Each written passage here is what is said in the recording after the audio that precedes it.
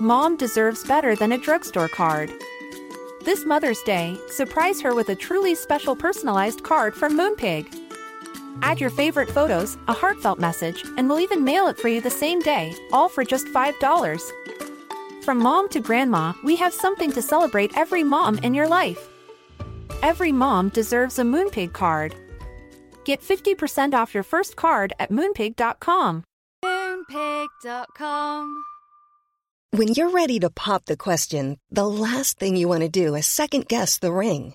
At BlueNile.com, you can design a one-of-a-kind ring with the ease and convenience of shopping online. Choose your diamond and setting. When you find the one, you'll get it delivered right to your door. Go to BlueNile.com and use promo code LISTEN to get $50 off your purchase of $500 or more. That's code LISTEN at BlueNile.com for $50 off your purchase.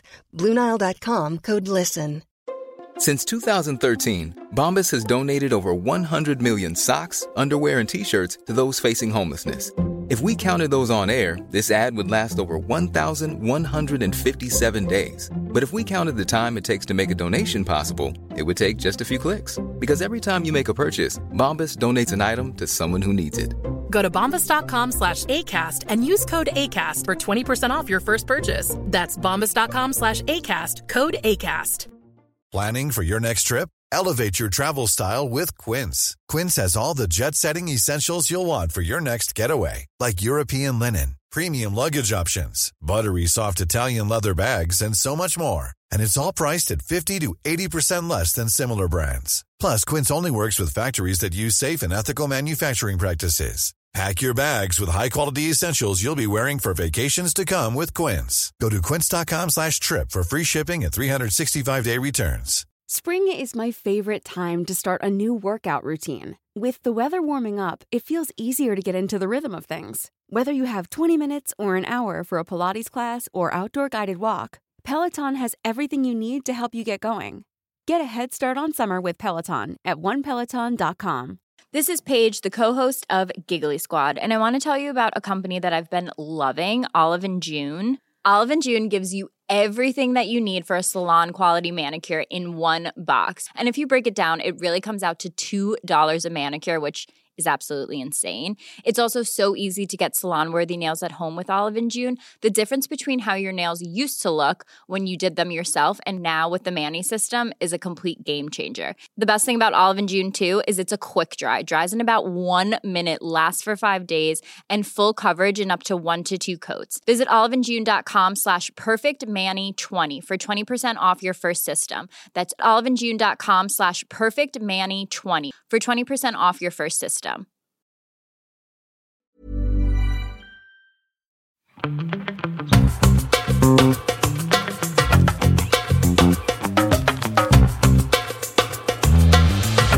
Hello, everyone, and welcome back to another episode of Don't Blame Me. Ooh, ooh, ooh, doo, doo, doo, doo. Oh, yes. Please go watch the video. She's breakdancing and she's topless. I start clickbaiting our just Patreon. Making stuff up. Hey, we have discussed maybe shooting the episodes entirely nude on Patreon. We have, but we said we were going to put it on OnlyFans. Oh, true. That makes sense. So, like, what you'd see on Patreon would be from, like, the neck up, and then we do the OnlyFans version that is wider.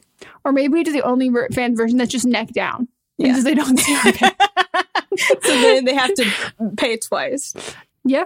Mm-hmm. Hey, cross promotion. Yeah. Diversify your income. That's what I was going to say next. For now we're not there, but we are here, and my name is Megan, and I'm joined by my co-host Melissa. Hello. Woo, woo, woo. This is Don't Blame Me. We're an advice podcast. You call us, you leave us voicemails, and then we give you our sensational, fantastic advice. And what we lack in credentials, we make up for in opinions. If you want to leave us a voicemail to be on our show, you can call us at 310-694-0976. And international listeners, you can send us an audio message at meganpodcast@gmail.com. We ask that you are 18 years or older or have your parents' permission to call in. You keep it under 3 minutes. You let us know your pronouns and you write it down and practice a few times before you call in. It's like what I have to do when I order takeout on the phone. Joke's on you. I don't do that. Who still does that? I don't. If I have to call anyone, turns out I've told you that like I really struggle with like my personal identity as like being a millennial or being Gen Z. And I have discovered like I am like in the weird cusp. But what makes me feel like I'm more Gen Z is I didn't have TV. I didn't have cable. So all of like the pop culture references, and also I didn't have a lot of money. So like all of like the millennial, like, oh my God, this TV show or like this thing or like this toy. I'm like, I have no idea what that is. And so like, I think that's why I relate so much to Gen Z. And also I just think Gen Z is more mentally unwell than millennials. I think Gen Z talks more about it. I also do sometimes think that indicates we're a little more mentally unwell, like the very loud and like the all of that shit, like not so much bottling it in, the crying selfies. I'm like, I relate. And I also relate into like Gen Z, like not being able to call for a doctor's appointment or anything like that. I don't do that either. And I'm a millennial grandmother. I'm actually I'm in the middle. I'm not quite. You're not. I'm in the middle. But like, I don't put you there because my niece Arely is there and she is a child. And so therefore I will not see you as Gen Z. I think that these generations are too long. They're too fucking long. But I feel like I relate to you a lot. But I think we can be we can be in like a window. But like, I just think that like the 40-year-olds, of course, no. But you're at the very, I'm in the last like 2 years. Yeah. And then there's like 40-year-olds. But I also think that yours also plays a part because your sisters are younger. So like you naturally are like more inundated with stuff that like you don't grow, like not that you might personally grow out of things like more, but like my sisters are still older than you. That's true. You're just I'm just young. I'm just like cool the cool millennial, you know. Yeah. What's the 411? Like Mott's brother is also a millennial. Do you know what 411 is? Like what's the deed? But do you know what 411 is? No, because like it 911 but not an emergency? Kinda. You would call 411 on the phone for information. And so when you say, what's the 411, you're asking for like, what's the information? What's the deed? Who's on the other line? Just an operator. Like you could literally just call and talk to them. What do you ask them for information about? Like Google? It could be like Google. Like what time's the sun going down today? Like, or like what's the number for Dairy Queen? Like you could ask anything. Holy, like it's like a hotel concierge, but for everyone. Yeah. That seems like a rough fucking job. Holy shit! If you just sit and talk to people all day, like whatever. Yeah, I guess sometimes that's true. I remember as a kid just calling just to be like, and I'm sure they were annoyed, like, why is this little kid calling? But I thought I was very grown up and just like asking like rando questions. That's so cute. I guess it's like less scary than 911 too. So like the stakes are a lot lower for the operators. Yeah. Wow. Yeah. No, I had no idea. Mm-hmm. Wow. I'm learning so much. Let's get into the update. Yes. Update. This is a caller who's been on a previous episode, and we're gonna many previous episodes. Oh my gosh, actually, yes, it's a series of episodes, and even the episode 0 that wasn't even an episode yet, but absolutely wild. And also, you guys won't be able to see, but just know their eyeshadow phenomenal. Their makeup, the whole face beat like, to the gods. Fantastic. Mm-hmm. They looked so. It made me. I was mortified that I showed up. fucking. I looked awful. And they were like, I was trying to look good for you. Yeah, guys. And I was like, I am so sorry. I did not extend that courtesy to you. But they're great. So keep on listening or watching. The first time I called was season 4, episode 8. I did take notes just so I don't forget. Love it. Well, you're sucking up to Melissa. That's what she likes to hear. Gotcha. My dad would be happy. He's a Virgo. So season 4, episode 8 was with Kingsley. It was me calling because I actually had this like giant crush on one of my sister's friends who I partied during Pride with. Yeah. I remember. I did talk to her, like you guys said. First, she wasn't really okay with it because she was like, no, that'd be weird. I'm just like, yeah, it is weird. Dating your sibling's best friend. We're kind of fine now, he and I. We're just really good friends now. We just go on Twitch and play Fortnite. Cute. Yeah, so we're just really good friends now. I'm actually glad that we're really good friends now. He's bisexual. He has a really great girlfriend, which I'm happy about that because he has had some bad relationships. So I'm just like, go you. So what happened in between? I don't know. Like, I was just too scared to tell him like how I actually felt.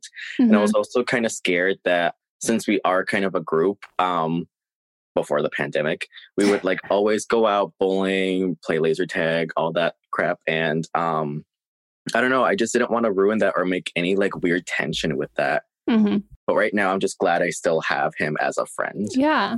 Yes. No, I think that's a great call. And you and your sister are good too? Yes, we're good. So season 5, episode 22, I called because I wanted to learn how to ghost someone because this girl from my past, from a treatment center, kept messaging me on Instagram and Facebook. And I wanted to be like, how do I yeet this girl out of my life? And I did use the advice you guys used on someone else. So that worked really well. This guy was kind of obsessed with me. I'm just like, yo, I don't have the time for you. Which I'm surprised he took that pretty well. Great. Yeah, but with this girl, Uh-oh. She posted something on Facebook that really irritated me because she was like saying, oh my gosh, yay, they passed a law to ban abortion in this state. And I'm just like, what the fuck?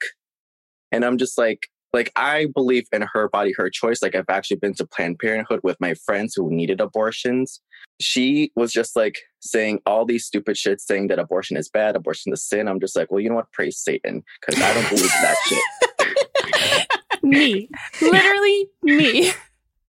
To the point where someone commented saying, well, what if they're a victim of sexual assault? And she was like, well, that's their fault for dressing up like a whore. And I'm just like, I'm sorry, as a victim of sexual assault myself, who wore a John Cena shirt when it happened to me, I wanted to punch her in the face so bad. Like, you have no fucking idea how this girl is the most stupidest fucking cunt I have ever met.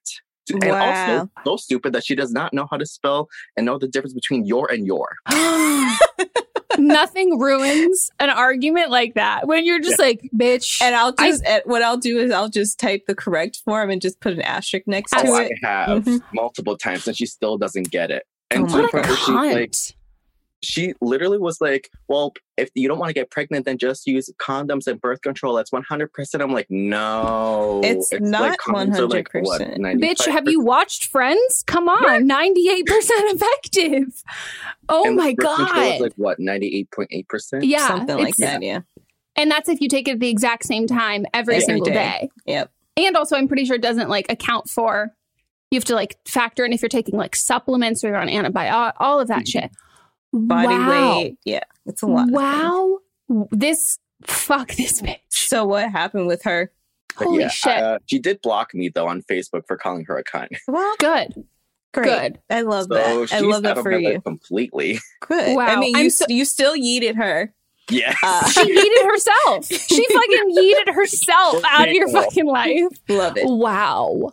Yeah. So season 6, episode 21, where I talked about my friend who keeps partying during a pandemic. Mm-hmm. And I did mute her story, which you guys told me to do.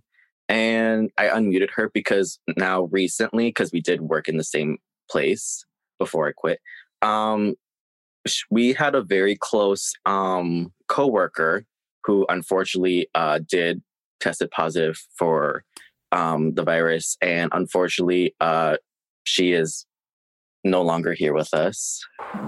I'm so sorry. Yeah, it's okay. So yeah, we're just like, trying to be positive, right. keep the memory happy as much as possible. To that kind of gave her a wake up call. My friend, she is now extremely following CDC guidelines, especially since she does babysit sometimes. Keyword sometimes. She doesn't like kids, but yeah, she's like now following CDC guidelines. It kind of gave her a wake up call, and now she even listened to me when I was like, "Hey, just so you know, CDC guidelines, double masking works like 90%," and she was like, "Oh, okay, cool." And yeah, so I'm really glad that she like now got that wake up call. Just sucks to take that. Yeah, unfortunately, that's what happens for a lot of people, is they don't take it too seriously into someone else. And it's I mean, the amount of people that I've like had fights with in my DMs who are like, well, I don't even know anyone who's had it. And I'm like, I do. I know. And I have friends who've had like family members pass away and all of that kind of stuff. But like people, they compartmentalize and think that like if they don't know anyone, that it's not possible and it can't happen to them. And then when it does, like nobody is safe. And that's so, I'm sorry, but I think I think you guys, like, I'm so glad that like they're taking it seriously now, and that you didn't have to go through like losing someone that you know, and then also kind of still have like a friend who is like being reckless and like not someone like I think it's great that you guys can honor their memory together, and like that it brought you guys kind of back together, which I think is sweet. And and I've known them since we were like 1. We were like babies. Oh my gosh. Yeah. Wow. Fuck. God damn. I'm sorry. Your Gemini life. you are like the calls you are naming are like what I remember all of them vividly. Not that I'm saying I don't remember other people's calls, but all of these. I'm curious, what was your first call that Megan answered in the video? The first question she answered was the video that she announced her podcast. That one. Yeah. I was surprised. I was like, okay, I'll just submit in her Tumblr anonymously. And it rest in peace, Tumblr. It was me saying, how do I deal with my parents? Because I would wear makeup. And I felt like they were embarrassed of me, like looking not like this, like out and about. And I felt like they're embarrassed. And and I was like, should I move out? Is it bad to like run away from my problems? And you said that it would be great for me to move out because it'd be giving me like this like healthy mindset. And I was just like, okay, cool. Moved out. Then my parents then came around. So they're okay with it. My mom now steals my eyeshadow palette. And recently on Christmas, my dad actually gave me some makeup brushes, which I thought was so sweet, but I didn't want to tell him that they were cheap. He made the effort though. That makes it even cuter. That like they're not good. And you're like, well, I don't want to tell you. I still have them, but I haven't used them. Oh, that is so sweet though. Yeah. I mean, shit, if I when I hopefully have kids, like I think about that with like any like little kids in my life. I'm like, I hope you're fucking into the same shit that I'm into. Like that would be so fun. Like we get to do like, I don't know, like makeup and musical theater and like Harry Potter. Like I live for that shit. Yes. I do love a belt in the car. Well, thank you so much. This is like so cool that you've been around for so long. From the very beginning, not just like episode 1, like episode 0. Episode 0. And you've stuck around. Like that makes me like so happy that it seems like you like the show. A lot of my friends a fan of you guys as well. Thank you. Thank you. I wish we had like commission links for that, you know? Like we become an MLM. I would die. Well, thank you so much. This is the life of a disgusting Gemini. For real. Whoa! We're back. If you don't watch the video, you're not getting the full immersive experience. Well, we are so happy. Thank you so much for being on the episode. And wow, it's crazy to hear people who've like been around Since 17. And I don't think we ever once just know this when people call it, the amount of times that people have called me multiple times and we have no idea based on your voice. So I wonder if they call in later on. We now have many samples. We have to fucking know. We know. And now we've got like a face. Yeah, so. that helps. It always does. Beautiful face. A beautiful, beautiful face. Inspiring me. I should put some makeup on sometime, eventually, one day. Well. All right. Well, should we get into the episode? Let's do it. Hi, Megan and Melissa, and probably no guests because we're in a never-ending pandemic, it feels like. I am 22, a Libra, and I am dating a 25-year-old Gemini.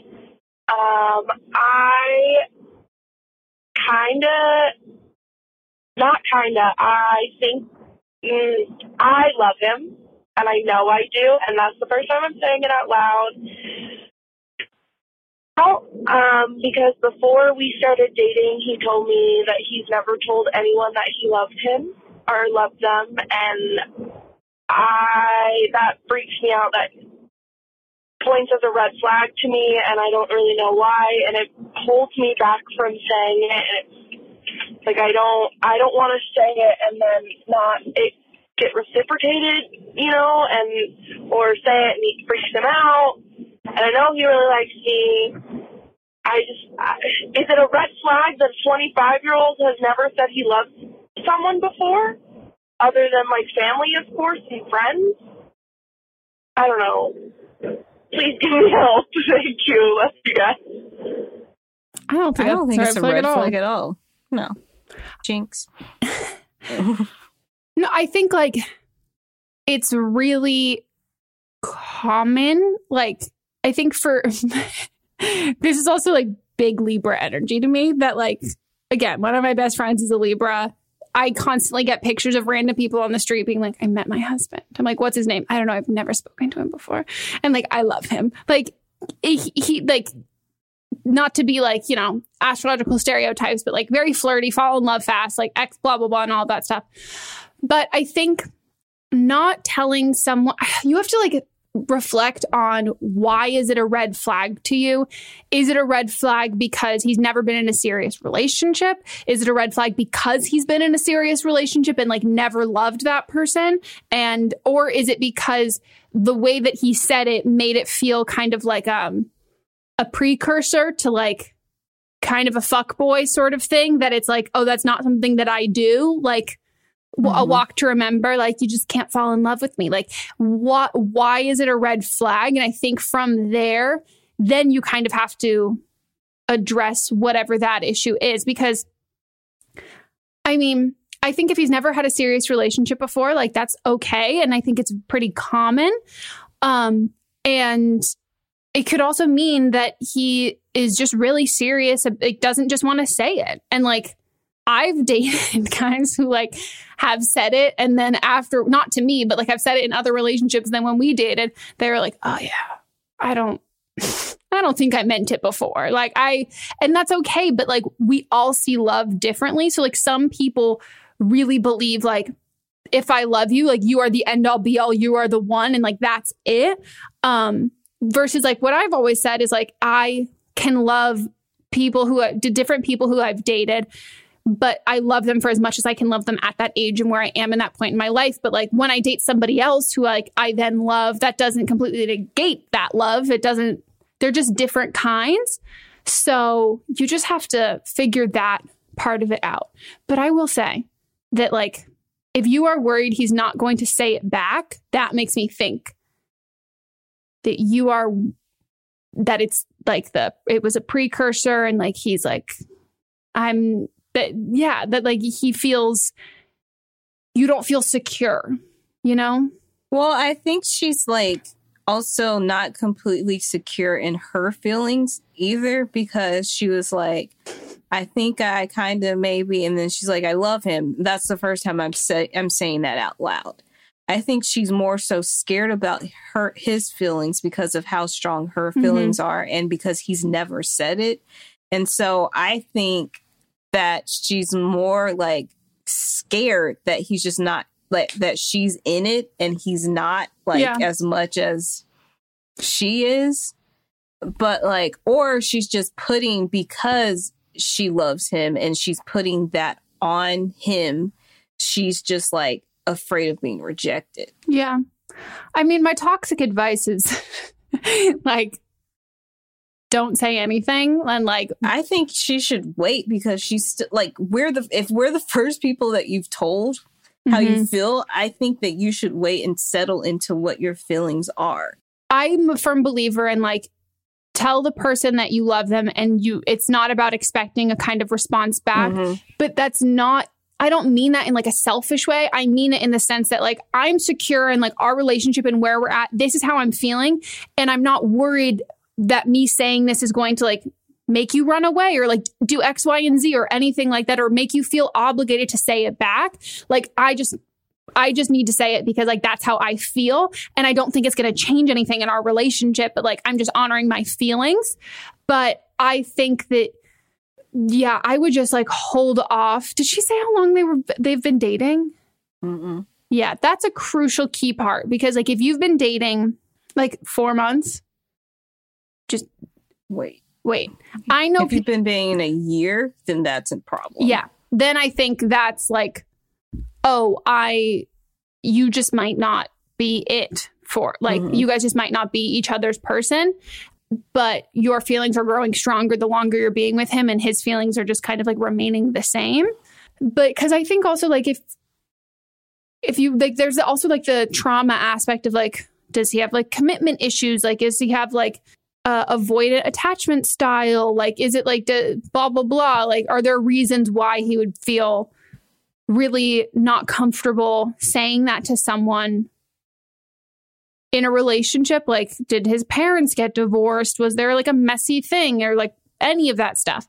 But I would sit on it for a while, and just because I think that you should only say it when you're confident and secure in your relationship, and that saying it isn't going to change anything.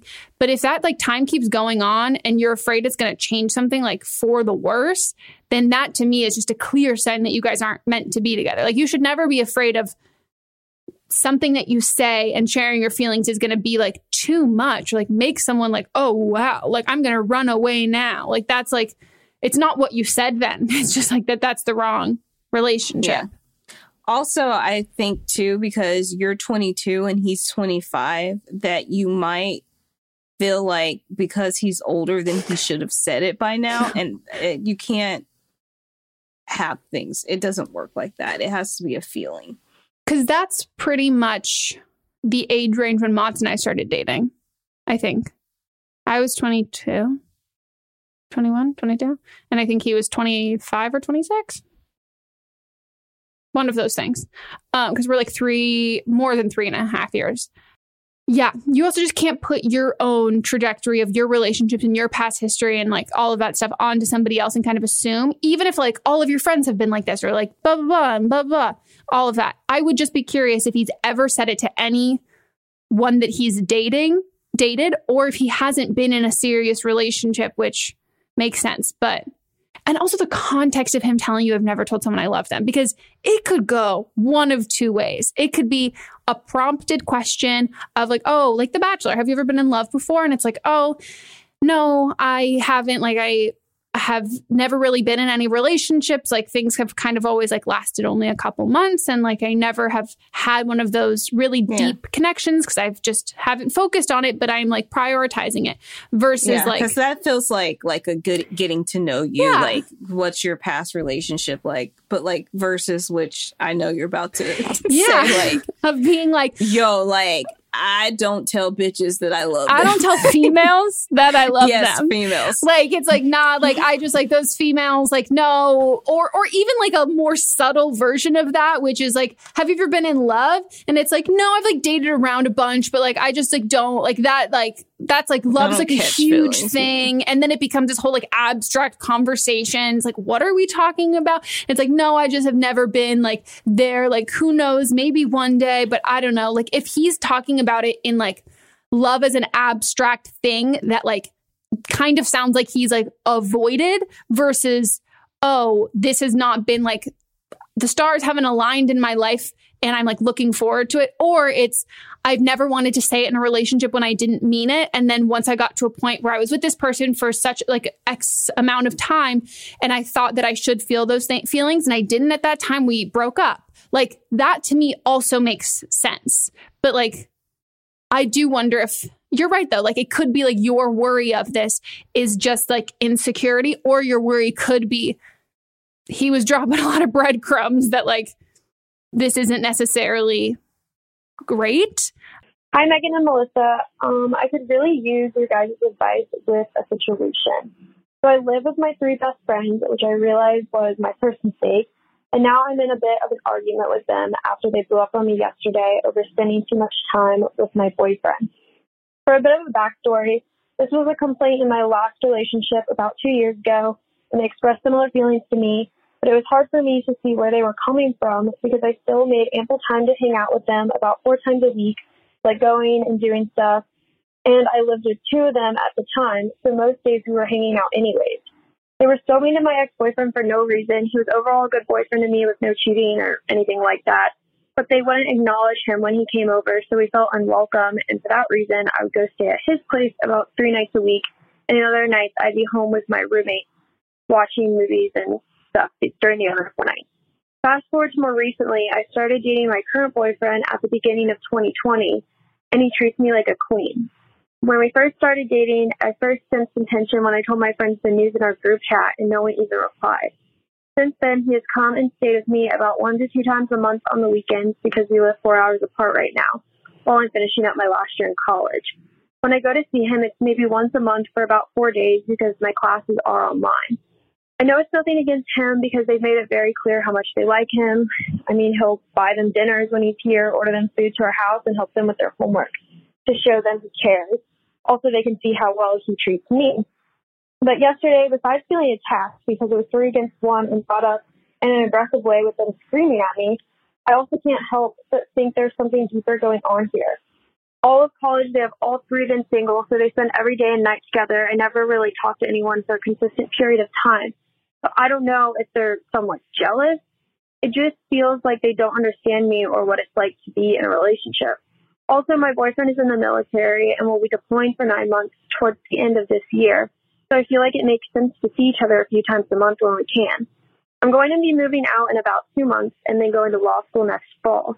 So I'm wondering if you guys think I should try to salvage these relationships or cut my losses after these 2 months are over. I just can't help but feel like they don't have the best interest for me.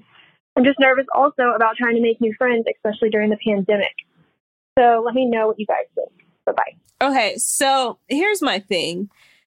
It seems like you're already questioning your relationship with them, like if you should salvage it or not. And I think if you're questioning your relationship with friends that you already like it seems like you've known each other for a while, like at least 2 years, right? Because she talked about the previous year too. Then I feel like if you're questioning your relationship with them, then you don't want to be friends with them. You shouldn't have to question your relationship with people that you've known for this long. And maybe they are a little bit jealous. I mean, I think that spending 4 nights a week with people, that's a lot of time. Like I'd be like 1 night is enough. But like, it seems like that you're trying to put in the like effort to be friends with them, but they don't want to be friends with you. So, yeah. I would also ask yourself. They don't want to. Wait. They don't want to be friends with you. Like they do want to be friends with you, but they don't want to be friends with you. Like whoever you are within a relationship. Yeah. And so what that tells me that maybe you're doing things like within your relationship that you don't realize that you're doing that changes part of your personality. Yeah. And you mentioned that they've all been single through college. To make a snap judgment, you kind of sound like a serial dater. And maybe you didn't have that friend in high school who like got a boyfriend and like, just going to say it, sometimes gets really fucking annoying. Like, I'm not saying you specifically, but like I had a friend like that, like who just became, oh my God, like when we were hanging out, she's talking about him, like being like, oh my God. Blah. And I wasn't jealous. I was just like, can we talk about something else? Like, I'm happy for you. I just like don't give a shit in like the nicest way possible.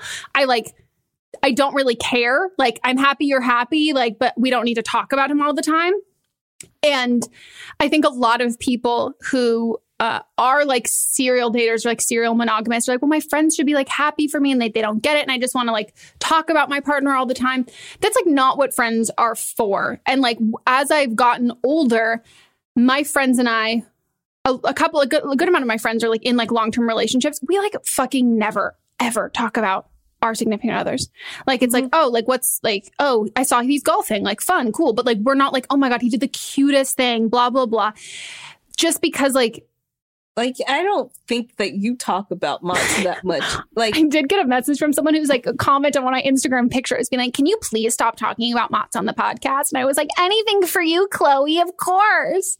I was like, as someone who talks to you pretty much every day, like, it's not a thing. And when you're talking about him on the podcast, it's because you're relating to another caller.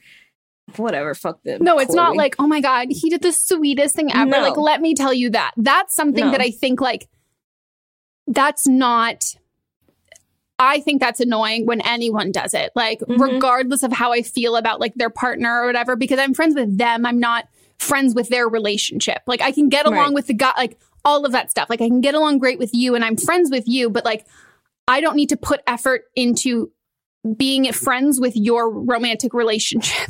Like, especially when just like talking about him. But like, yeah, they live, like you guys all live together and you're spending, like you said, like 4 days with them. Are you spending full days or is it like, we're spending half the day and then I'm going to go sleep. Like, then I'm going to go this place and then blah, blah, blah. I am also a little confused because you said that you are long distance, but you also said that he lives like 4.5 hours away or something like that.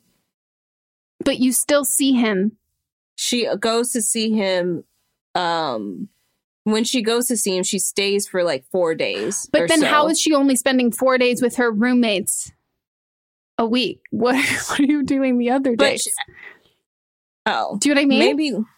Maybe she's in law school or she's about to go to law school. So she's in college. Okay. Well, the way that it sounded to me was like, you were talking about your like social time and it was divvying up. They're getting 4 days and he gets 3. Got it. If that's the case and you are driving 4, like if you're doing that, like during the week and maybe like 1 or 2 times during the week, that's like a lot of like mental capacity that you're like thinking about the drive and like planning of the drive. And like, you're naturally probably going to talk about it and like do this and this and this and this and this. But, I think it's valid that like, I think it's equally as possible is like that they prefer you when you're single in a non-malicious way that they just like, they're just kind of like annoyed and like a little like done with the conversation or like just maybe your personality changes a bit in relationships. And I think it's equally possible that that's in a non-malicious way versus like we like you better single. Like you're not fun anymore. Like blah, blah, blah. Like I think it's twofold and you just have to decide what that is. But I think that like, it also makes a lot of sense to me that if they all live together and you're all spending all of this time together, if you're gone for like a good chunk of time pretty often, like they are naturally going to become closer because they are spending more time together. And that is always like a rough thing because she said 2 other roommates or is it 3 other roommates? I was going to say, in general, 3 other. In general, that's tough though, because then you become the odd one out. Like it becomes like, and then they bond and talking over this and then you miss jokes and you're not relating to the things that they're referencing or there's certain things that you missed out on and all of that stuff. And you might also feel like you're missing out on the friendship. And this happened to one of my friends. You feel like you're kind of missing out on the friendships. You kind of overcompensate with being like, oh, like my boyfriend and I did this, and like talking about this kind of thing, which all it does is like create a further divide. So I think a lot of people lose friends when they're in relationships. And I am like a big believer in you shouldn't do that, and give people like the benefit of the doubt in relationships and kind of like let that take its course. And just like, if your friend's going to be obsessed with their partner, not saying that you are, but if they're going to be really invested and like really obsessed and kind of make everything else take a back seat, I'm in the belief system that I'm like, I'm just going to let you do that. But like, I'm not going to chase after you. But then if you get upset at me for not chasing after you, I'm going to be like, no, this is not going to work in that way. But I do think that this is usually something that people grow out of. So maybe for them, they just like the first time around, they dealt with it. And the second time around, they're like, this is a pattern and this is like sucky and annoying. Or again, maybe they're just the kind of people who prefer to be hanging out with other people who are single and not talking about their relationship or anything like that. Yeah. But if I were you, I'd just get new friends. Yeah.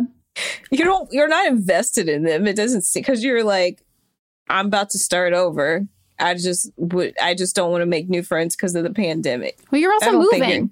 I don't think you're invested in them at all. No, they're your roommates. I think you're only invested because of the proximity. Yeah. So I think just like, I just would just continue living on, do what makes you happy, spend time with them if you want to spend time with them.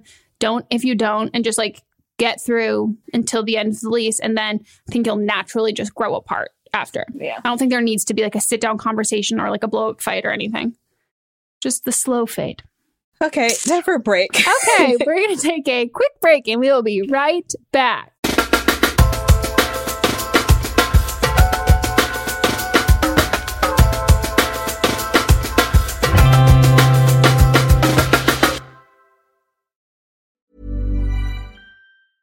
A lot can happen in the next 3 years. Like a chatbot may be your new best friend. But what won't change? Needing health insurance. United Healthcare Tri-Term Medical Plans are available for these changing times. Underwritten by Golden Rule Insurance Company, they offer budget-friendly, flexible coverage for people who are in between jobs or missed open enrollment. The plans last nearly 3 years in some states, with access to a nationwide network of doctors and hospitals. So for whatever tomorrow brings, United Healthcare Tri-Term Medical Plans may be for you. Learn more at uh1.com. Even on a budget, quality is non-negotiable. That's why Quince is the place to score high-end essentials at 50 to 80% less than similar brands. Get your hands on buttery soft cashmere sweaters from just $60, Italian leather jackets, and so much more. And the best part about Quince, they exclusively partner with factories committed to safe, ethical, and responsible manufacturing. Elevate your style without the elevated price tag with Quince. Go to quince.com/upgrade for free shipping and 365-day returns. Mom deserves better than a drugstore card. This Mother's Day, surprise her with a truly special personalized card from Moonpig. Add your favorite photos, a heartfelt message, and we'll even mail it for you the same day, all for just $5. From mom to grandma, we have something to celebrate every mom in your life. Every mom deserves a Moonpig card. Get 50% off your first card at moonpig.com. Moonpig.com. Spring is my favorite time to start a new workout routine. With the weather warming up, it feels easier to get into the rhythm of things. Whether you have 20 minutes or an hour for a Pilates class or outdoor guided walk, Peloton has everything you need to help you get going. Get a head start on summer with Peloton at onepeloton.com. Today's episode is brought to you by a sponsor we love, 310 Nutrition. 310 Nutrition is helping us, you, our listeners, in the new year with protein and superfood-rich products with so many options and flavors for your personal preferences.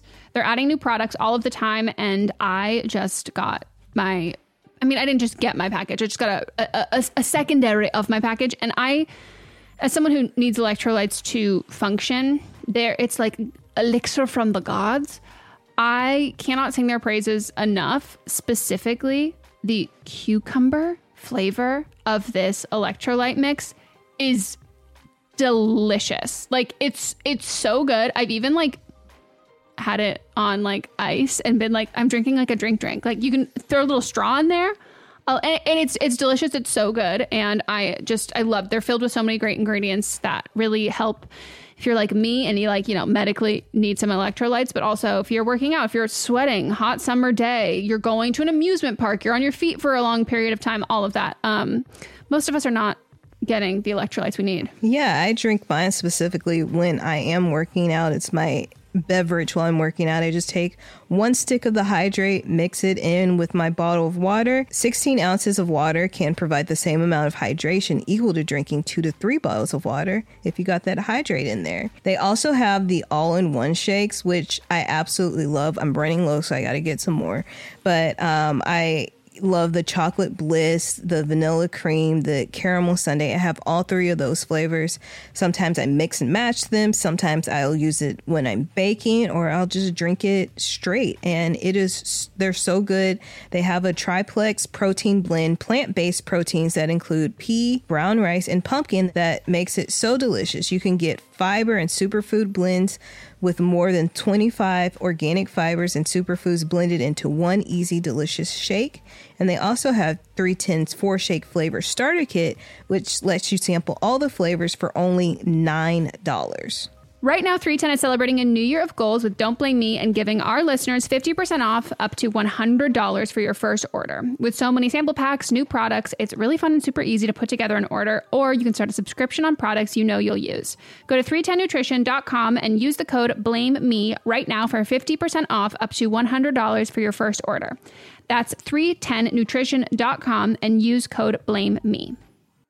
In our live stream, our listeners are always recommending and talking about books. So we're so excited about Book of the Month because this is something that our listeners are going to love. This is a brand that I've been familiar with for a long time. I love watching people talk about it. I love seeing what books people are reading and what books they have available.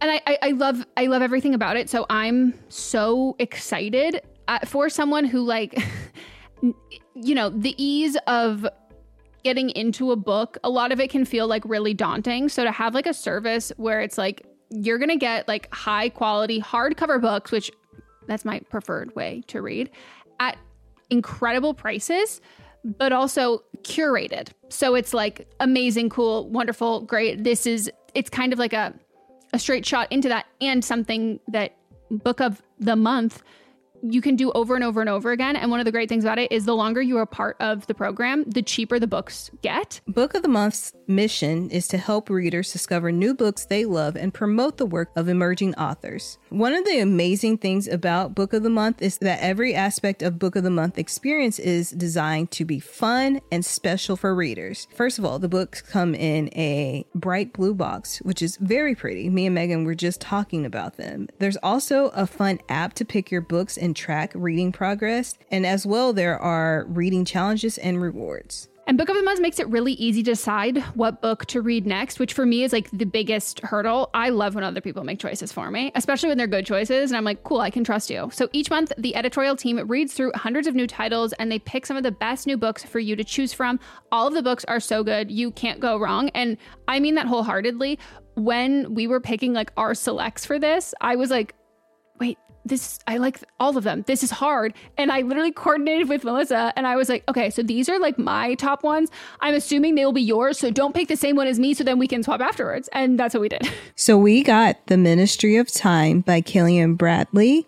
And we also received The Return of Ellie Black by Emiko Jean. The Ministry of Time is people are calling it if you're a fan of Outlander and spy novels or time traveling books, it's quoted from Town and Country saying it's really innovative, fun storytelling. The Ministry of Time is definitely for you, and listed as 45 of the must-read books for spring 2024. And then Harper's Bazaar also said part time travel romance, part spy thriller, and 100% multifaceted joyride. When I tell you that, I was sold. We're also excited about The Return of Ellie Black, and this one is about a missing girl who returns, but that isn't the end of the story. It's only the beginning. We both like a detective book. This one is 20 years since Detective Chelsea Calhoun's sister vanishes. Ever since, Chelsea has been searching for signs for closure for other missing girls. but happy endings are rare in Chelsea's line of work, which that sounds so intriguing, and I'm looking forward to reading this novel so much. Can't wait, and we're so excited to usher in this new sponsor. And we know y'all are already going to love this. Plus, we've been recommended this so many times. So we've already got fans in you. Try the service yourself at bookofthemonth.com, and you can get your first book for $5 with code PETALS. That is your first book, $5 at bookofthemonth.com using code PETALS.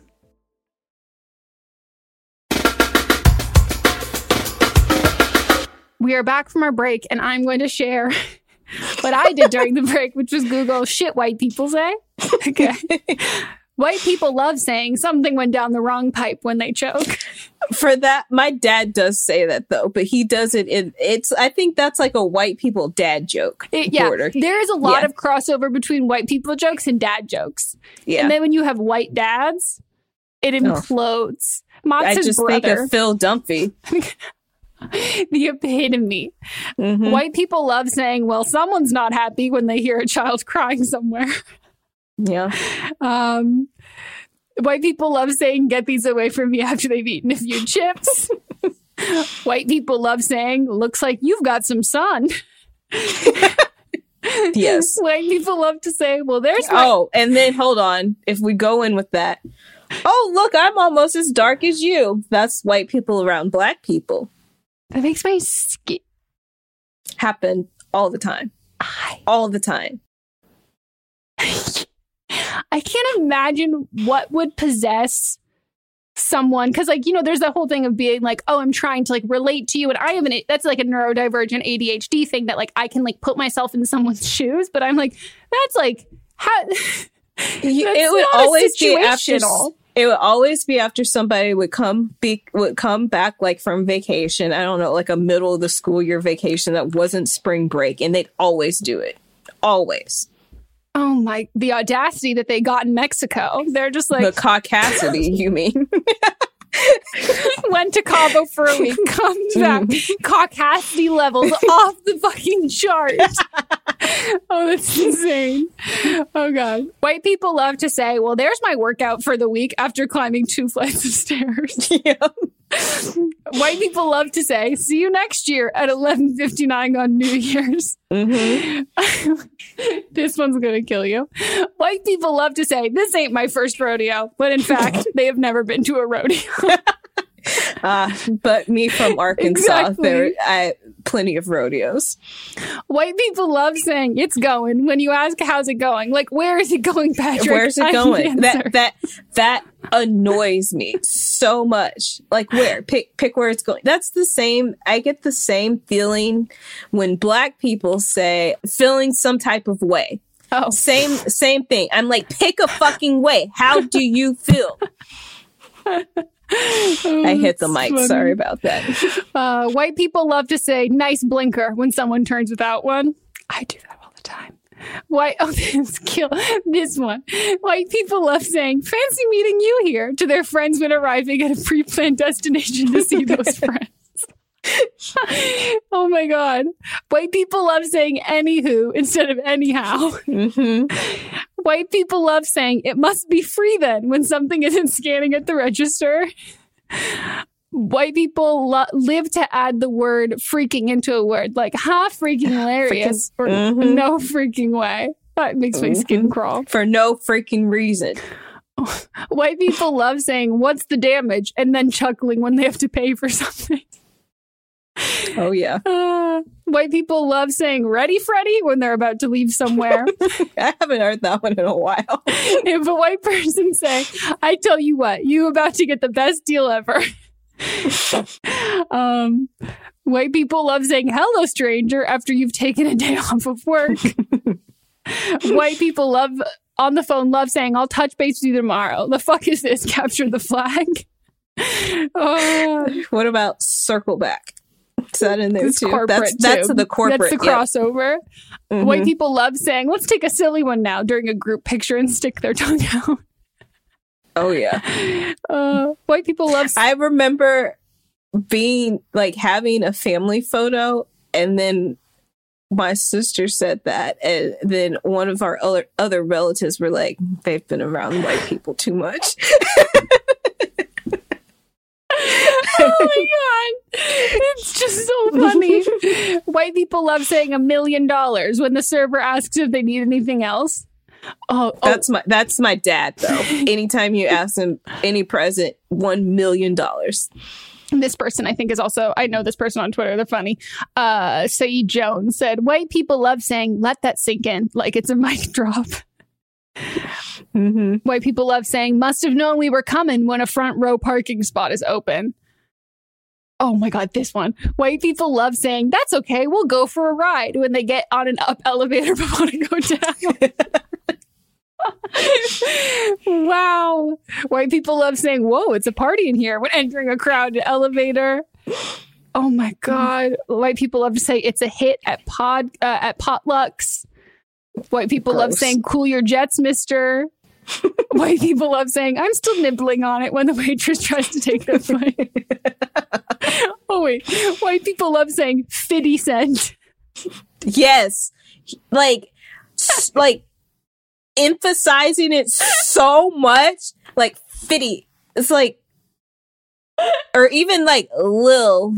Like you don't say Lil, it's Lil. Like Lil. Like, it's the same thing. Oh my God. Wow. White people love saying gracias to their cashier at Chipotle. Mm-hmm. Oh my God. Oh, my cheeks are hurting. Me too. That made me cry. Oh, that's so fucking funny. And now imagine you get defensive and you can't enjoy that. Like, you can't enjoy. There's nothing that makes me laugh harder than those. Like, they're so accurate. Like, come on. The amount of times I have said those things. Like, it's so funny. Not being self-aware just must really ruin the jokes. Like, there's no humor. No humor. Where's the flavor? Where's the spice? I mean, well, speaking of, white people love to say salt and pepper are seasonings. Okay, spices. That's the difference. But yet, over robbing countries for them and then don't even use them. Over what? White people love to invade countries for their spices and then don't even fucking use them. Facts. I said Robin Hood, and I was like the stock market? No, robbing. No, 100%. Mm-hmm. I've had to teach Mott's that, like, when I ask him if he seasoned the food, I asked him if he added the spices to the food, and he said yes. And I go, did you add salt and pepper? And he's like, yes. I'm like, that's seasoning. That's not spices. So if you added salt and pepper to the chicken and you're wondering why our food is so bland, because all there is salt and pepper. Right. TikTok was the first place I found out that some people just sprinkle garlic salt and then they're done on food. And I'm like, what? That's not even real garlic or real salt. Like, come on. Right. It's insane to me. Wow. I was offended at myself the other day for leaving my packet of, because I hate peeling garlic, so I buy it already peeled, and I left the packet out. Oh. So I was making lobster at 11:30 last night. If anyone ever wanted to know the epitome of your personality, it is making lobster at 11. Lobster at between 11:30 and 3 a.m. Complete sense to me. And I was just furious at myself because I had to use the powder and it didn't bring out the flavor as much. No, that's a fucking shame. Yeah. That's a crustacean crime. Mm-hmm. Are there still crustaceans, aren't they? Yeah, they're crustaceans. I think live lobsters look so fucking weird. They send you with a picture. They send you a picture. Oh, hold on, you can't see it down there. This is the people that these are my lobsters. My lobsters. So we're assuming them. Allison is the human holding them. That's not the lobsters. It's on a Polaroid, so that's how they send it with the lobster. That's cool. So they're like, "You're getting it fresh, baby." I think I got 20. Oh my God. You're frozen, right? Yeah. Okay, good. I just got the tails. The tails Oh, this time, okay. because they're less work. But I Yeah. got 20 tails and like 5 pounds of other fish. I die. It's just so fucking funny. That's like what everyone should follow you on Instagram for, besides your like, you know, wonderful, my favorite part of your content. I love the fact that it can be, again, like midnight, and you're like, oh, midnight snack. And Melissa's just cutting into a beautiful, large ribeye. Like, it is just like, and like mashed potato. Like, it is just like glamorous luxury meals at times you wouldn't expect.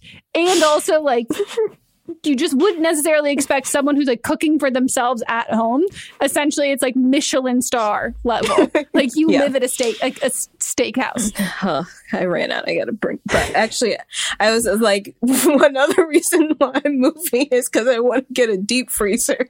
So I can put it in the garage so I can just buy all my meats and stuff. Because now I have, it's packed with lobster now, and I don't have room for my steaks.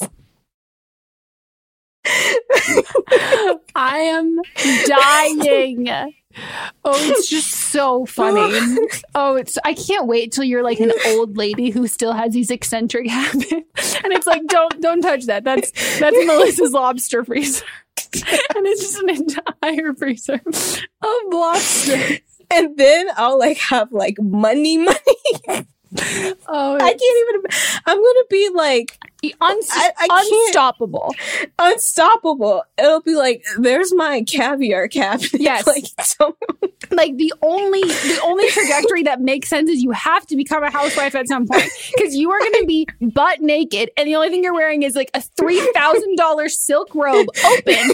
And then you have your fucking freezers of your luxury. I literally have been trying to get my sisters to carry outdoor pajamas, is what I like to call them.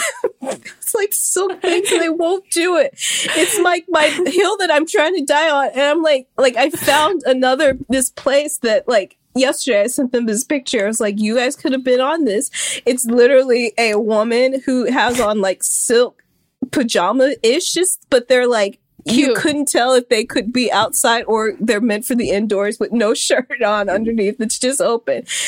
And this is the life that I'm trying to have. And you are not supporting me in my future. Yeah. I'm trying to help you out. Yeah. Like, reciprocate. I'm trying to bring like, imagine, because that's all I would wear. And I would be like wearing it everywhere. Free walking advertising. And look at you. You could be buying it from somewhere else, but no, you're encouraging. I'm encouraging. You're encouraging her. They're not getting. Like, I literally sent it because it was like 2 when I sent it. So then they woke up this morning. They're like, "Here we go again," and I was just like, "Fine. You know what? I'm gonna buy from this place, and when I look fucking fire, you're gonna be mad." Well, but whatever. The part that makes so much sense too is those like indoor outdoor pajamas. You know what levels them up? Heels. And you know what the only thing that you do love that doesn't add up to that? Heels. Yeah. Butt naked and high heels. Like, it would make so much sense. I have to send you this picture. Exactly. I wonder if this is the same thing, the same style that you had liked. Jackie Aina was wearing them, and I want them. And she has them in like different colors. And I do, but I would do the shoes that have the little fuzzies. I call them Blanche Devereaux shoes from Golden Girls, because that's the first person that I saw wearing them. Yes, I do like that. I don't know if that would be like my go-to. My go-to would be more, and I'll put, for the people watching on Patreon, I'll send these to Katrina. She can pop them in so people can see what we're talking about. Oh, yes. Yes. Right? First of all, it's called the Say My Name set. Say my name, yep. Say my name. Wow. Oh, those shoes are fire too. Mm-hmm. You should get some of those. I wouldn't wear it because I have... Do you not like your toes? I have thick, juicy toes. And so I would not put my toes in there. Ew, why did you just describe them like that's what they are? You just described them. They look like sausages. I was gonna say, you just described them like kielbasa. You just described them as like they literally look like little sausages, little Vienna sausages, little weenies. No, mine look like the Like Jimmy Dean? Yeah. The ones that are in the, toe shaped. That's what my toes look like. Those ones are great, though. Wrapped up in the Pillsbury little, and you do the pigs in a blanket. Sydney's family used to do those. Oh, I loved those. Yeah. With some spicy mustard. Oh, Ooh. yeah. You could do spicy mustard, or you do put a little jelly on the side too.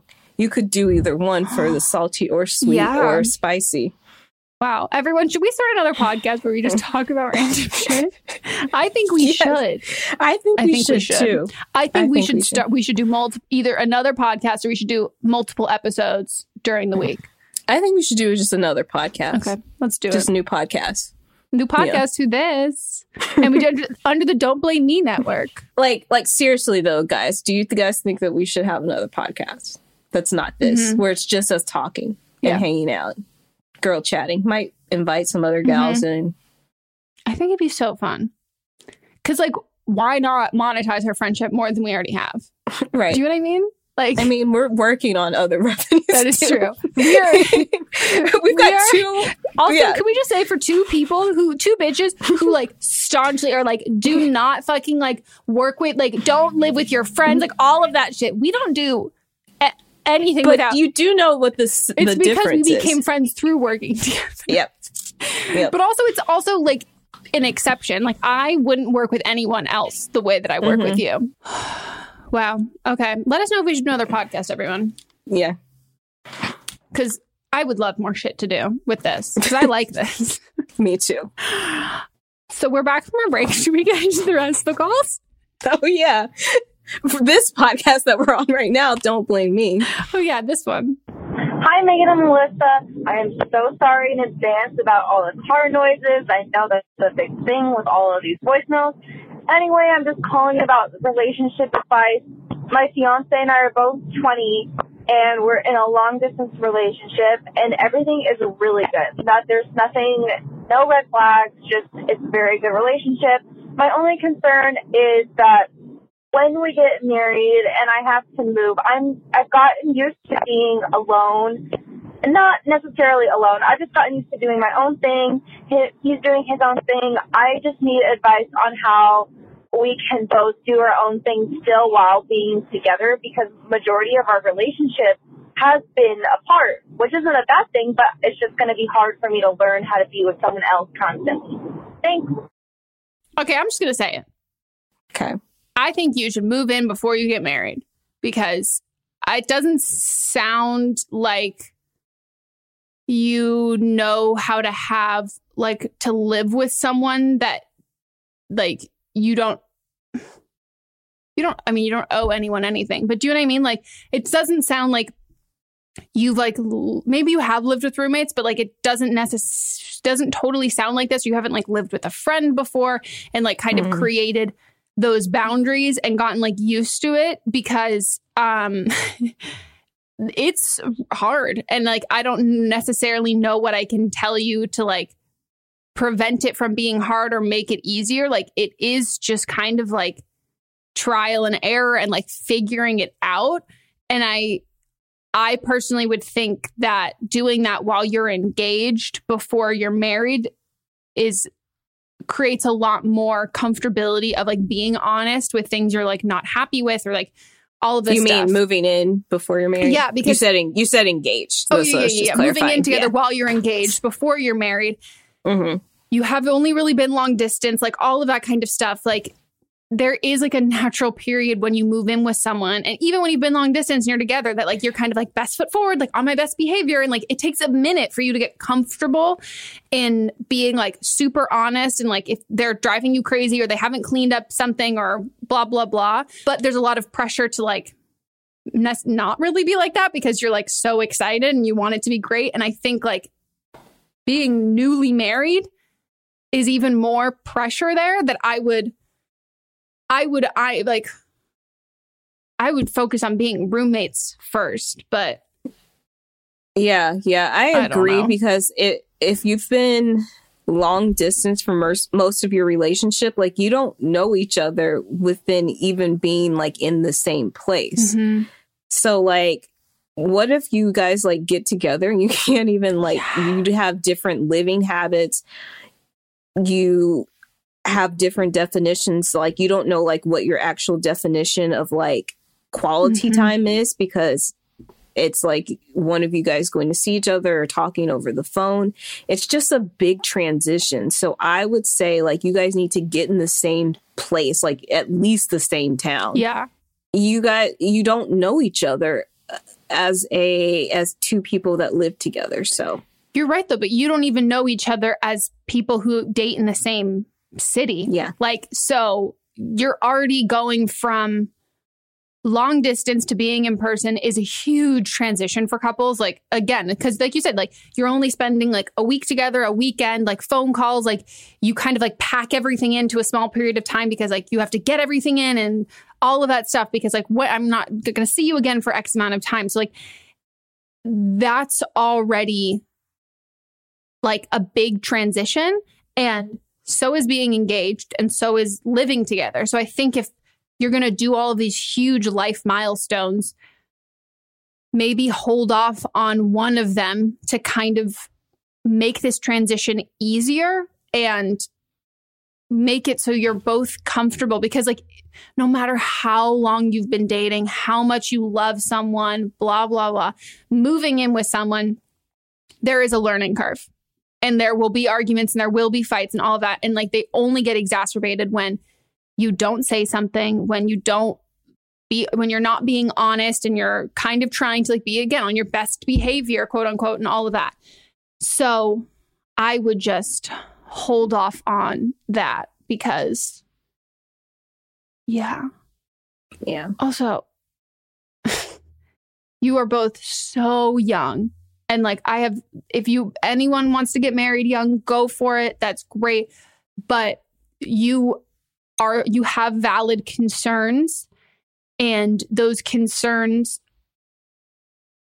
the solution is not power through. The solution is like, let's sit in this and take our time with all of this. Like maybe it's having a long engagement, all of that. But it is always so much better to like take it step by step and then reassess from where you're at, then kind of take all of these big leaps and hope they all simultaneously work out at the same time, like at once. I can't imagine getting married at 20. My sister Melanie got married at 21, I think, 22. But they'd been together since they were freshmen in high school. And like they had already had a baby too. Like they had been together, like living together. Like this is Adriana, when she was like, they got married when she was like, I'm gonna say like 6 months old, maybe.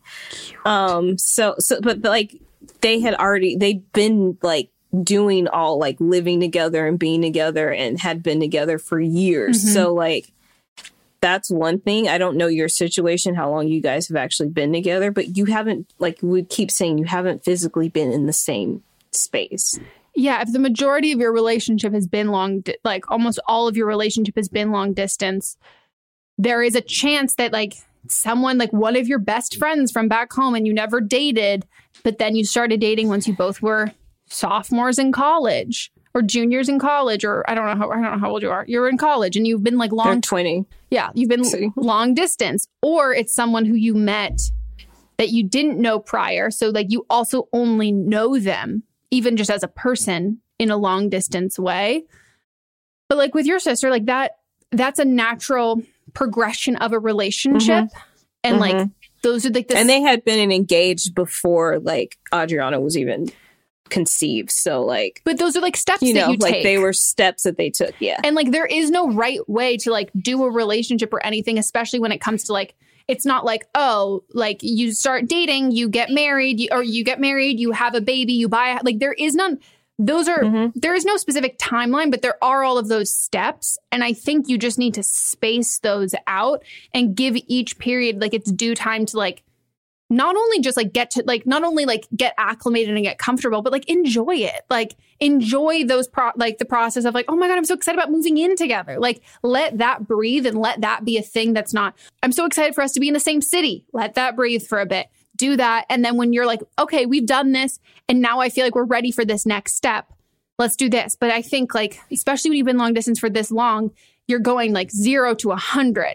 And yeah, I just think like I would enjoy those like each and every step and like really spend time in each one before making the decisions of doing it all at once. Like I'm not even saying like, oh, don't be together. Like not at all. It's just enjoy every time frame of the relationship of being together, because I think like doing everything all at once can just be overwhelming. Yeah. And I think it can break relationships that would not have broken otherwise. Like I think it puts so much pressure on both of you. Like it puts so much fucking pressure on both of you and on your relationship, which is really fucking hard. Let's get to the next one. Hey, Megan and Melissa. So I'm a 24-year-old Gemini and my boyfriend is a 28-year-old Sagittarius. Both of us are he/him. So my boyfriend is currently going through, I don't really know what you would call it, a wellness retreat or mental health rehab, because he's been dealing with pretty bad depression and anxiety lately. But this is like the third time he's gone in the last 4 months. And we've been together for coming up on a year, like here pretty soon. And I know this really helps him mentally, but for him to keep going back makes me feel like I'm not enough for him and I'm not helping him in the way that he needs. And then he's kind of choosing them over me. And we're also long distance right now because of my job. And that makes it kind of harder because he has very limited phone time when he's there. So we don't get to talk as often as we normally do. So I guess my question is, how do I not feel bad about him getting the help he needs? And how do I stop being kind of such a selfish person thinking that I can fix everything myself? Thanks so much. I love the podcast, you guys. You need to go to therapy, because this is like the fixing mentality is, I have friends. I don't think I'm a fixer. Maybe I was at some point, but I've kind of usually been the person that people are like, let me fix you. But I have friends who've dealt with this and like, it can seem really innocuous and like not really like a big thing or anything, or it stems from something. It's just like a personality trait. But a lot of the time people who are fixers, it comes from something specific. And like, it is a trait that you bring to every relationship, and like, not just romantic relationships. Like you tend to like collect friends like that. And it stems from something. And I would also say just like talking to a therapist and having a greater understanding of mental health and what he's going through will make you understand that like, not only are you not qualified, like it's not that it's not your responsibility, you are not qualified to help him. Like you are not qualified to be giving any sort of like therapy to him when he needs therapy. And like that acknowledgement on his part that is like, and I think it's great. A lot of people who like have a hard time going into treatment centers and doing things like that. But the fact that it's like, this is something that really helps me.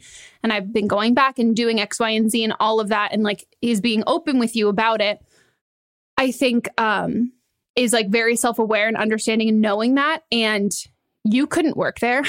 Like you don't have, as far as we know, you don't have the credentials to do that. And so you thinking that you do, not even necessarily practically thinking that you do, but you thinking that there is something that you could do that would make up for and equate to professionals helping in like an intensive setting like that is not coming out of nowhere. Like that's coming from somewhere for you, that like you were asked at some point in your life where you kind of had to like overcompensate and step in there. And like, maybe it was that role for a parent and you had to be that like listening ear and that taking care of someone or anything like that, that you were doing something that you were not qualified to do, but you did that and that was expected of you. And so then that becomes something that you continue to do over and over and over again. But his mental health has nothing to do with you. And there's nothing you can say or do. You can we said this before, there are things that you can do that can hurt people's mental health. There is not anything that you can say or do that can help someone's mental health. Unless you are the person who has caused, like if you've triggered them and caused them like to, I call it my therapist, I call it spiraling. Then in the moment, I need an apology from you for that active thing. But like my anxiety or my depression or my PTSD, like that is nothing to do with you. And it also is like brain chemistry and chemicals and trauma response and all of that stuff that like, even if you say or do something that ignites it, that doesn't happen in every single person. And like, that is his brain and what he needs to work with a professional. And I also think I want to like tag on to what you said about them, about your boyfriend choosing them over you. And it's not that, he's choosing himself. And so like you should be a supportive boyfriend, and like he's working on himself so that he can be a better person, and in turn that will make him a better partner. Mm-hmm. And so he is choosing you in that sense too. Yeah. And the thing is he's choosing him. And I think that scares you because now you're not left with someone to fix, and you have to choose you, and you're not comfortable doing that. Yeah.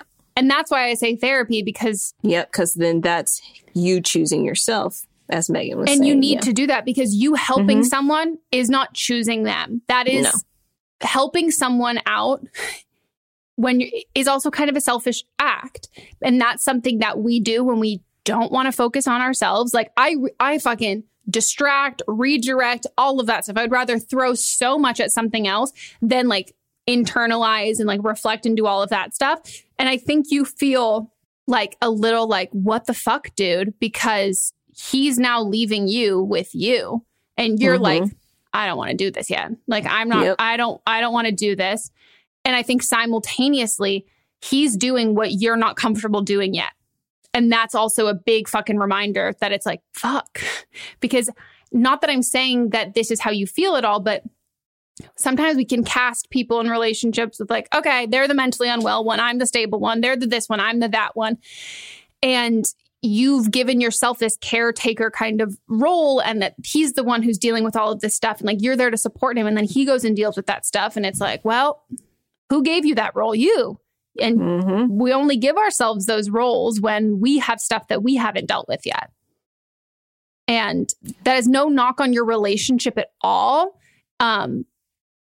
Or like who you are as a person and being compassionate, all of that stuff. But there is a huge difference between caring about your friends, being compassionate, and like being there for your friends, than having people, or not even like, I say friends just because I'm projecting from other friends, but like there's a huge difference between being that person for people in your life than having people in your life that you just want to be around and not have a to-do list or things that you're fixing or working on and all of that kind of shit. Yeah, this is... Agree. Yeah. So you got to figure that out for yourself, because you're not being the strongest partner for him. I would also like really take like, am so like, you have to go to therapy. Like, this is so important. And at least like read books on this kind of stuff until you're able to do that. But the least helpful thing that you could do right now is make him feel like he has to choose between his mental well-being and you, and that you should be able to fix him, because that is so dismissive when it comes to mental health. And like Mats and I have had, this is something we've worked in therapy for like so long, that I was like, if you feel like you need to fix me, that breaks my heart, because I'm like, I'm not going to get fixed. And like, are you okay with that? Like, this can't be like this kind of thing. But like, that was like a whole process for us, for him figuring out like, how can I care for somebody without, that's like my go-to. Like, his go-to is just like, he's a problem solver. And it was like, oh, okay. Sometimes like there is no problem to solve. It's just like a thing that exists. And like, I just need to be there. And that's what there is to it. But like, making him feel like you all he needs is you. And even if that did work, then you've just created someone who's entirely codependent and whose mental health is completely resting in your hands, which is not your responsibility. And it shouldn't be ever. Yeah. Yeah. I suggest like going back and listening to the update for the episode that came out on March 8th. When she was talking about her codependent relationship and how that wasn't good for either. Yeah. And I don't think that they're like, I think that this relationship, I don't want to say it's like, I don't think it's doomed or anything like that, but I just think that you've spent so much time focusing on his mental health, so you don't have to focus on yours. And you're making it about you when it's not about you in the sense that you think. No, yeah. It's about you in the sense that you seek out relationships like this because of you. And that's how you ended up in this situation. But it's not your responsibility at all. Yeah. Ugh. I hate, this is like such one of those things that I'm like, I apologize for this kind of like meteor to your life. Do you know what I mean? Like this is, because it is like, I have close friends who this is what brought them to therapy. That it was like, they are fixers and they do this over and over and over again. And like, it's a... Which might have been like an initial attraction thing because it feels like they're missing something and I have something to give to them and vice versa. And then just when it becomes so dependent on that, then that tears the relationship apart because then when the other person realizes that, no, this isn't healthy and I need to figure out like what's going on with myself, then the other person feels left behind. And it's like earning your keep in a relationship. That's not what it's about. It's like you're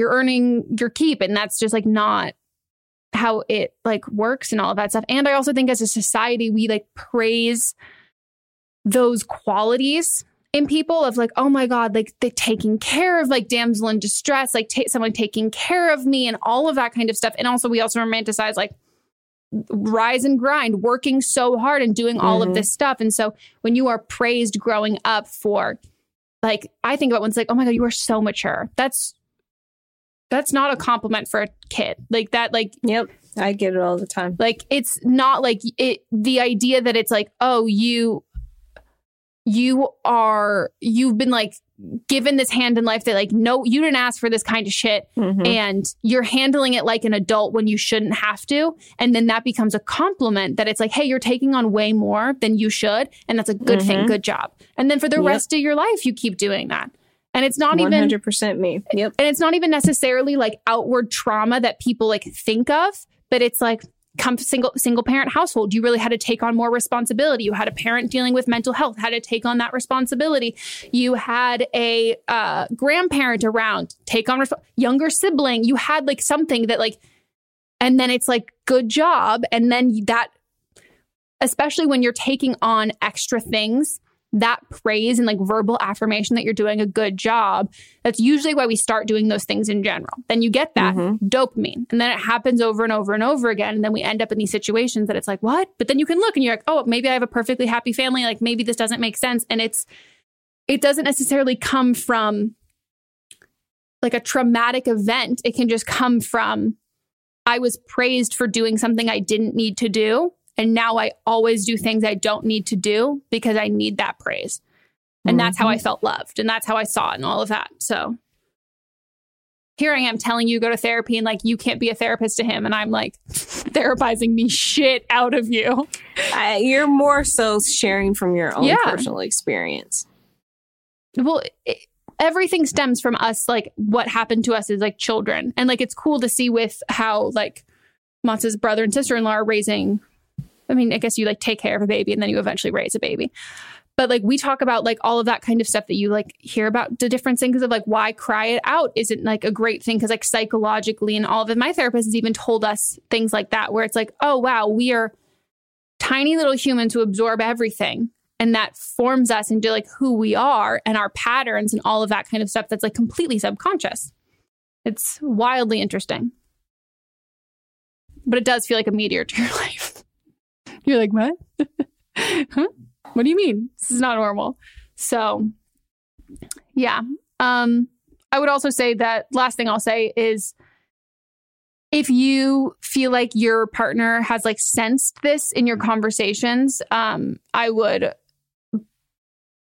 acknowledge that like that was not okay and like they deserve an apology and wholeheartedly apologize and tell them that you're going to be like seeking out therapy and all of that kind of stuff. Because there's one thing about like changing and doing better, but then there's also something that's like really great personally that I love when someone acknowledges like, hey, I now am looking back on that thing that I said or did, or maybe you didn't even pick up on it, but like, I need to let you know that like, that wasn't cool of me. And like, this is what I'm doing to change that. That is it for our episode. No, ma'am. We still got Don't Blame Them. This episode is 9 hours long. Oh my God. We have Don't Blame Them now. This is where one of you, a listener, you call in and you give your own take and your own advice on a previous call from a different episode. So what episode? So this isn't from about a specific episode. This is someone that's giving general advice about something that we all deal with. Hi, Melissa and Megan. This is a call for Don't Blame Them. It's not for a specific episode or case. It's just for one in general, since especially right now, I feel like there's been a lot of discussion about forms of grief on the podcast and helping others go through these really difficult moments. So whether it's a form of grief following someone's passing, a relationship or friendship, an event or time that changed due to COVID restrictions, all these forms of grief are so valid, and this is for anyone who has called in about any of those difficult moments. My dad passed away about a year and a half ago from cancer, and this metaphor helped me a lot to cope and recognize my feelings. So here it is. So when you go to the grocery store and you get really excited about something in particular, maybe it's a snack, a specific meal ingredient. If you're me, it's a specific dairy-free creamer. And you get home and you're so excited to eat whatever it is, drink whatever it is, to make something for dinner, and you're putting it away and you realize it's not in the bag. It got left at the store, got left at the parking lot. Maybe it's the bag boy's fault. Maybe it fell out. Who knows? It doesn't matter whose fault it is. It got left at the store or something. It's not in your bag at home. And you're super sad. You were so disappointed, and no one else was looking forward to this specific thing the way that you were in that moment, whatever it was. And if you tell someone about it, or if the person that you went to the store with saw this moment of pure snack sadness, usually all they can say is, I'm sorry. And while it's nice to hear that, no one was looking forward to those perfect pieces of pirate booty or that coffee creamer the way that you were in that moment. And so taking a moment to recognize this, sit with it, adjust with it, and move forward to find something else to be excited about for dinner or coffee time, whatever it was, is super important. And taking those moments to be sad before finding the next thing to look forward to is extremely valid and extremely important. And so I know it's super silly to have this metaphor to compare something so simple to something so difficult, such as grief, but it helped me a lot to think of some of the similar ways, similar to Megan's book, that we've all experienced that feeling. And in a way, we're not special. We're not alone. And so maybe it could help someone else out there. And I hope it does. Thank you so much. I love the podcast. And I hope you guys have a wonderful day. Bye. Wow, that almost made me cry. I got a little bit of a tear right here. That's like not a silly metaphor at all. Like that, no. As soon as you started saying that, like, it makes so much sense. It makes complete sense. And I think like, yeah, they're right. Like it applies to so much. And like, especially like this time and like what everybody's like going through, like everybody's grieving over something. Like there's always something. Mm-hmm. And it's, it's a fan. I've never heard that before. And that's like an incredible metaphor. Yeah. Thank you for sharing. Yeah. And my condolences to you. And yeah, I think that's going to help a lot of listeners. Mm-hmm. It's going to fucking help me. I'm like, holy shit. You also have I don't know what your job is, but you need to utilize your voice and your cadence when you speak. You should read inspirational quotes for like a living. Like, as someone who directs audiobooks, you might be a good audiobook actor. You have such like a I also, maybe you're a therapist. I don't know, something. You have such like a, or a teacher. You've got such like a welcoming warmth to like your voice and how you speak, which is like, not only is it like it's a skill that people work on, but it's also just like an innate like gift that some people have. Fucking shit. Wow. That was great. Thank you. And that's our episode, everyone. What a journey this episode was. It's so long. And maybe if we do like more a new show, then it would be like, 1 hour for regular show. Well, not regular show. 1 hour for Don't Blame Me, and then 1 hour for whatever the other show is. Yeah. And we would love to do that. So let us know if you would be interested in that. I also part of me wonders if we should do an additional show and then add in like a 30-minute episode midweek of Don't Blame Me, but like with a slightly different format, like doing something like that. I'm just trying to fill my time. So then we just get all 5 days of the week. It turns into Don't Blame Me. I've actually thought about it too. It would be great. That is it. If you want to call in for an upcoming episode, you can leave us a voicemail at 310-694-0976. International listeners, you can send us an audio message at meganpodcast@gmail.com. Again, we ask you are 18 years or older, have your parents' permission, keep it under 3 minutes, practice, write it down, and let us know what your pronouns are. We are available everywhere. If you want to listen ad-free, check us out on Stitcher Premium. Leave us a review on the Apple Podcast app. It makes our lives. I love to go look and find them and see the nice ones that are make the other ones buried deep down. You got anything to promote? Buy my presets, buy my book. I added a highlight to my preset. I added an Instagram highlight of my presets showing them. You can like, if you're like a fellow white person, you can see how my presets, you can imagine your face on me for the presets. But I made a whole highlight of how the presets look on people with deeper skin tones and hair. And I also shared like the adjustments that I make for them, which it's been like it makes me really happy to like see people are excited that I like didn't even think about it ahead of time, that I'm like, oh wow, there are a lot of people that you can't really, the practicality of it is like helpful. So check that out if you are curious. Buy my book, watch my YouTube channel. If you have any friends in casting, get me a job. And I'm working on it, Meg. I know you are working on it. Working overtime. Truly. What about you? Do you want to promote a show? Sure. I'll promote. She just promotes Scandal. I'm going to promote actually a Real Housewives podcast that I'm working on, not directly, but indirectly. It's called Portia for Real. I don't even know this one. I'm dropping new gems on you.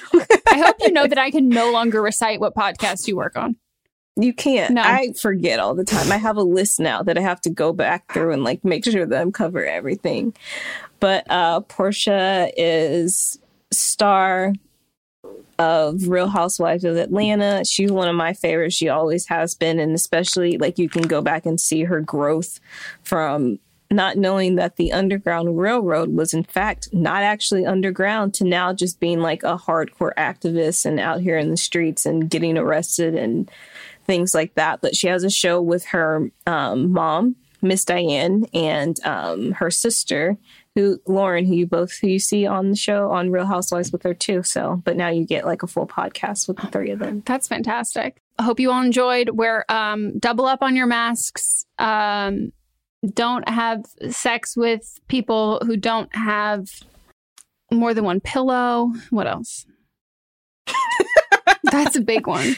And they sleep on an air mattress? Well, air mattress could always, you're in between places. Like a single pillow is a choice. Do you know what I mean? True. How about not a fitted sheet on there? A fitted sheet? I'm sorry. Some people don't have fitted sheets. Yeah, they'll just put the top sheet on, just like the top, and then sleep under the the comforter without like an actual sheet.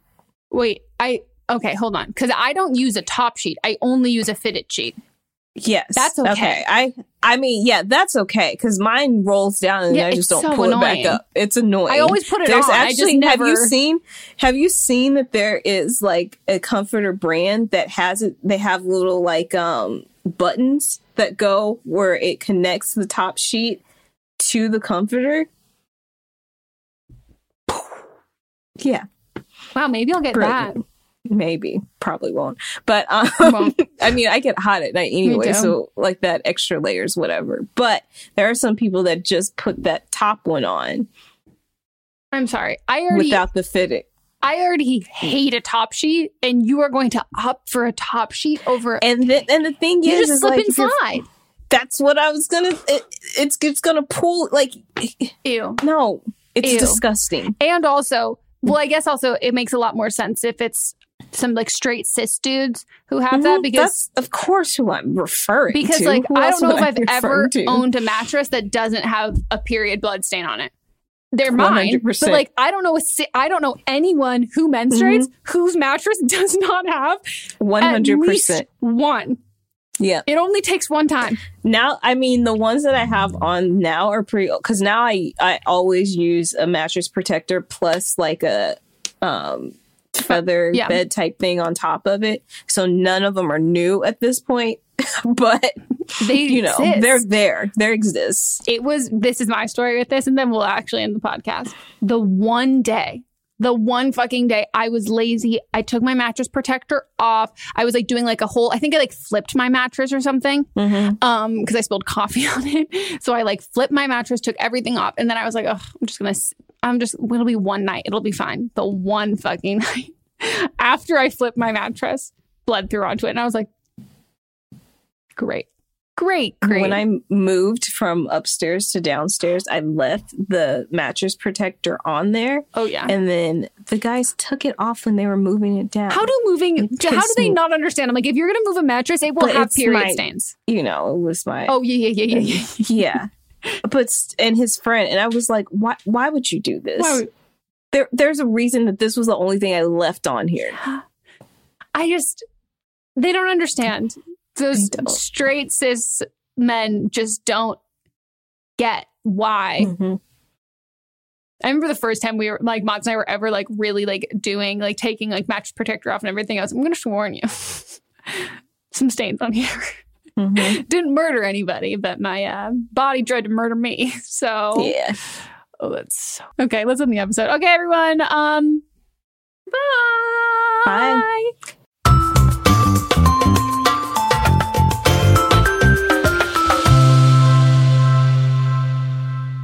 Don't Blame Me is a production by me, executive produced by Melissa DeMonts, edited by Katrina Henning, and music by Ryan Hunter and Giacomo Picasso.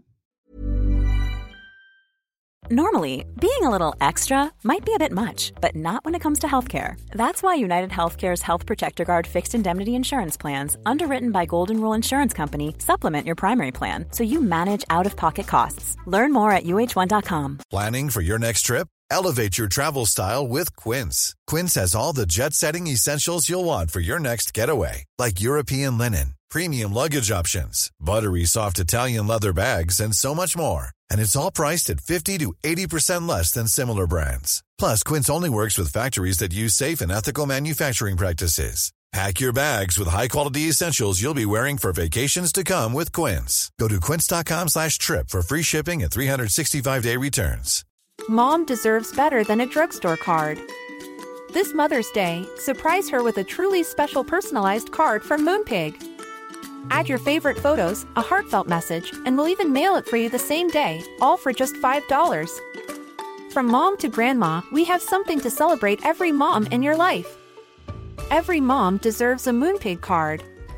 Get 50% off your first card at moonpig.com. Moonpig.com. Mom deserves the best, and there's no better place to shop for Mother's Day than Whole Foods Market. They're your destination for unbeatable savings, from premium gifts to show-stopping flowers and irresistible desserts. Start by saving 33% with Prime on all body care and candles. Then get a 15-stem bunch of tulips for just $9.99 each with Prime. Round out Mom's menu with festive rosé, irresistible berry chantilly cake, and more special treats. Come celebrate Mother's Day at Whole Foods Market. Even when we're on a budget, we still deserve nice things. Quince is a place to scoop up stunning high-end goods for 50 to 80% less than similar brands. They have buttery soft cashmere sweaters starting at $50, luxurious Italian leather bags, and so much more. Plus, Quince only works with factories that use safe, ethical, and responsible manufacturing. Get the high-end goods you'll love without the high price tag with Quince. Go to quince.com/style for free shipping and 365-day returns. Imagine the softest sheets you've ever felt. Now imagine them getting even softer over time. That's what you'll feel with Boll & Branch's organic cotton sheets. In a recent customer survey, 96% replied that Boll & Branch sheets get softer with every wash. Start getting your best night's sleep in these sheets that get softer and softer for years to come. Try their sheets with a 30-night guarantee. Plus, get 15% off your first order at bollandbranch.com. Code BUTTERY. Exclusions apply. See site for details.